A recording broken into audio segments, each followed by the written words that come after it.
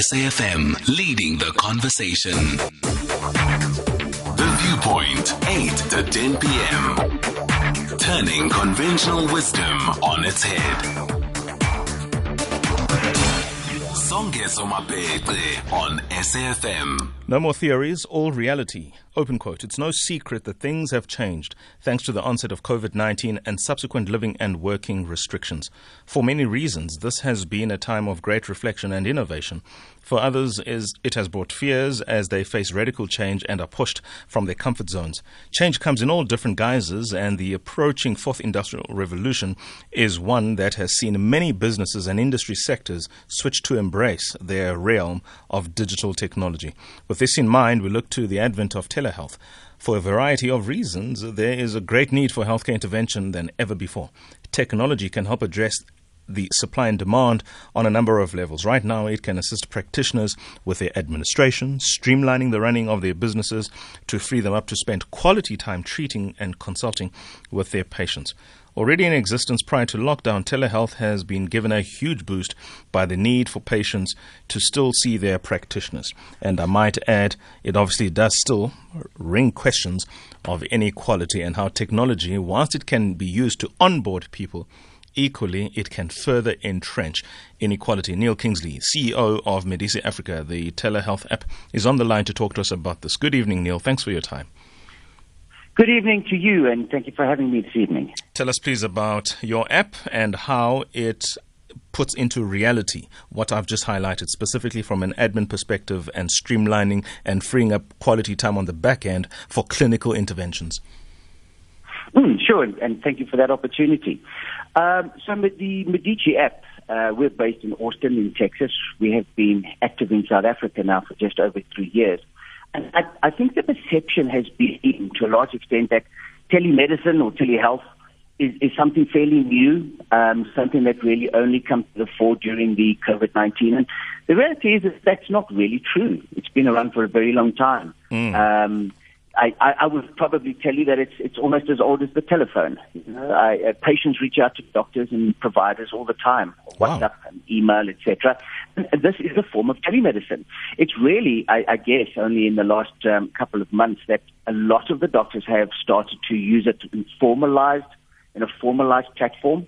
And really what it does is that it allows a provider to extend care to a patient using a remote platform where they're not necessarily in the same area, freeing up that provider to see patients that need to be seen on a physical face-to-face, one-on-one basis, and still allowing them to extend care to patients that can be seen on a virtual basis. And it really has, to a large extent, it's become the solution to allowing providers to see patients and still practice social distancing. Obviously, data security and integrity is a large part of what we do, and it's probably one of the largest parts of what we do. Clinical data, the exchange of that has got to be secure, but it certainly has, over these last couple of months, been to a large extent a savior in a number of practices.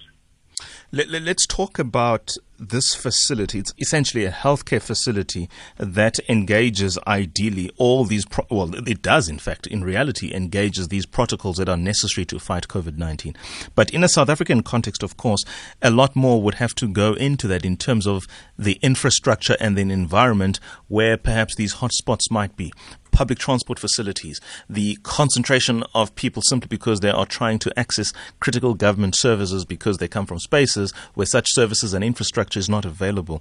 What have you learned so far with the particularity or peculiarity of the South African health market, so to speak, in terms of how Medici app has been able to improve its clinical outcomes ultimately in our fight against COVID-19?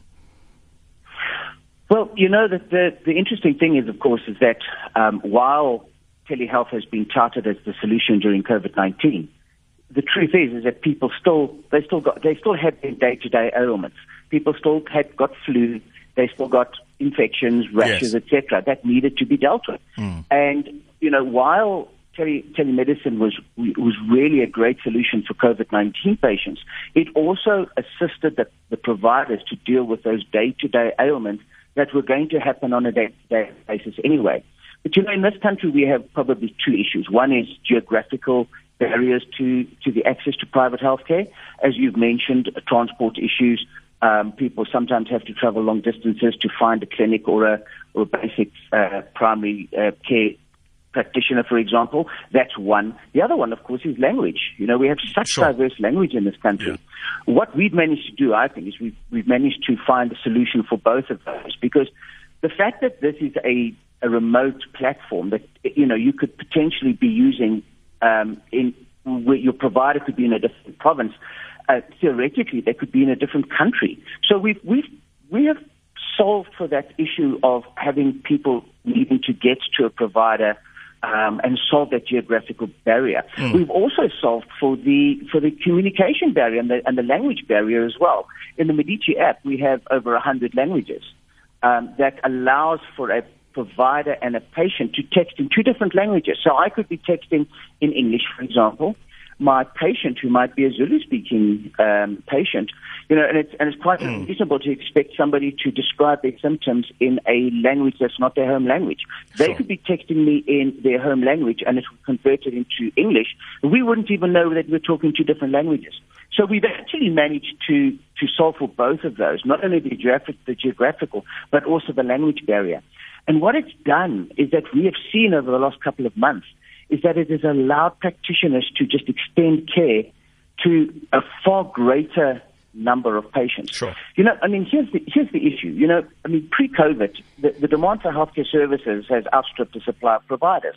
And I know that's a fairly general statement, but the truth is that so long as we continue to provide healthcare on a one-on-one basis, in other words, a one-channel basis, where the only way that I'm going to get care is by getting into my car, driving to my doctor's office, waiting in his consultation room, and then seeing him at any given time, that is always going to be a very inefficient structure. Yes. What telemedicine does is that it allows, instead of just one channel of the delivery of healthcare, it allows for a secondary delivery of healthcare as well.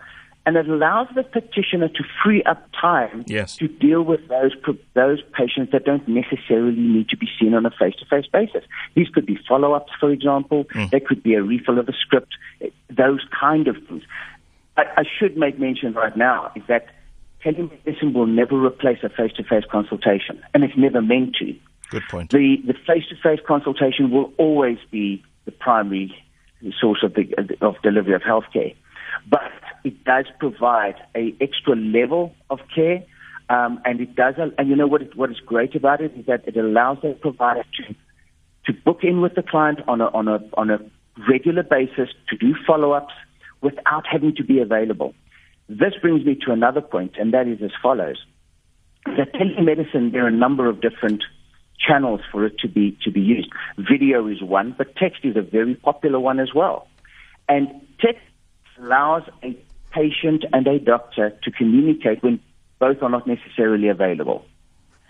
And that is fairly revolutionary in a way, because traditionally healthcare has always been extended to the patient when both provider and patient are available.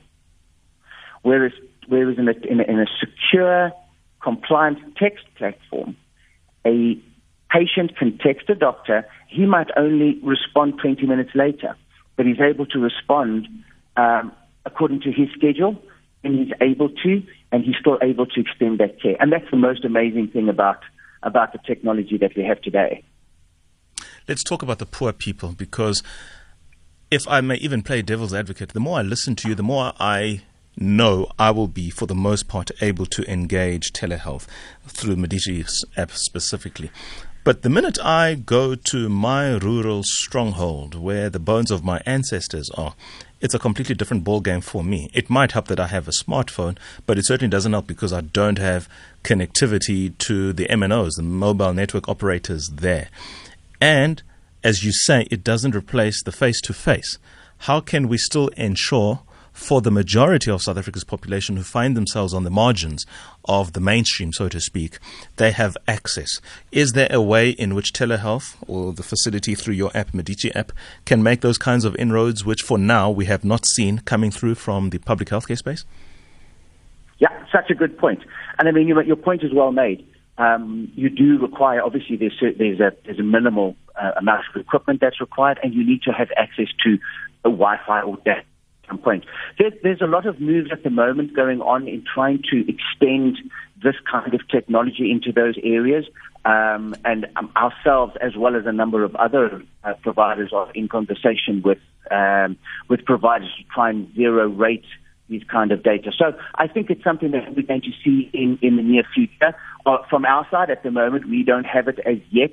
But I mean, I suppose the answer is whatever it may cost in terms of data. I mean, it's amount as much as a WhatsApp or an SMS would be. It's probably still cheaper than the transport costs and the time off in having to transport yourself to a facility.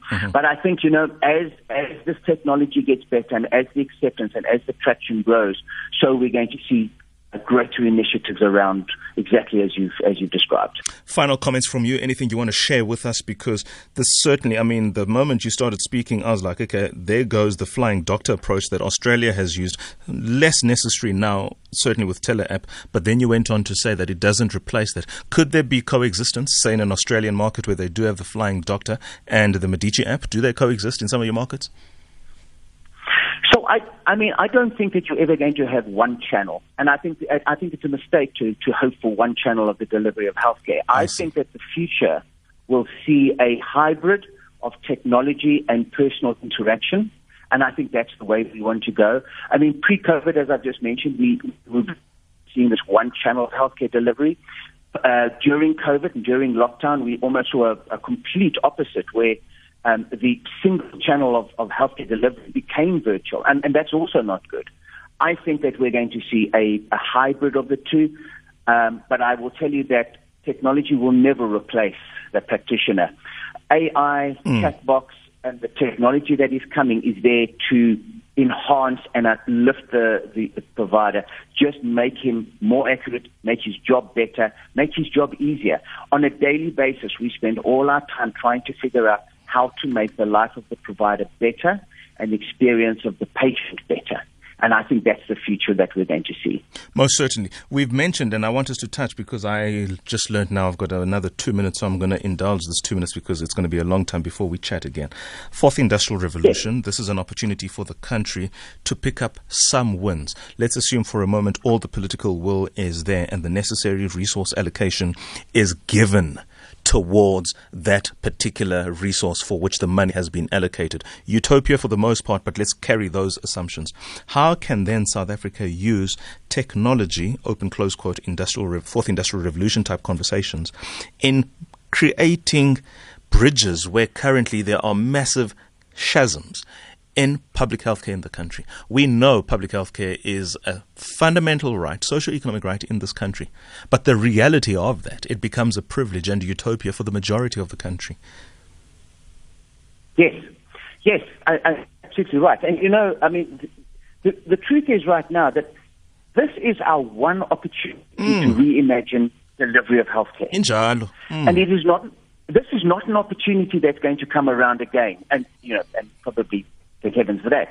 But this is our opportunity to reimagine the way that we can deliver healthcare. Yes. And we've seen and we've shown over the not only last couple of months, but last couple of years, the efficiency of technology in the delivery of healthcare. The basic premise of healthcare and the delivery of healthcare is the communication between doctor and patient. We need to make sure that every individual in this country is able to access that technology. If they can access that technology in an efficient and streamlined, easy way, we will be a long way to solving our healthcare obstacles. Well, you are more than welcome to return, Neil. We do want to hear more of these stories. You wanted to say? Thank you, and I look forward to that. I just think that opportunity is not difficult, and it's not far away either. And it's so easy to imagine. We just need to take this opportunity and make it happen. I look forward to talking to you again. All of what you say is predicated on a critical ingredient, which is critically in short supply: political will. Indeed. Man of few words on that point. I was trying to lure you in, but you didn't take the bait. Thanks, Neil. Neil Kinsley, CEO of Medici Africa. That's a Medici app, a telehealth app, which makes healthcare interventions, certainly for a society like South Africa, so much more, especially for the marginalized community. It does require political will, of course, for us to reimagine public healthcare in South Africa, especially in our response to the fourth industrial revolution. That was then, ladies and gentlemen, #Health on Monday. It was a focus on telehealth. Thanks, Neil, for your time. It's 21:32. Thanks to all of you who participated in what was a most wonderful show this evening. It's time for us to go and read a book.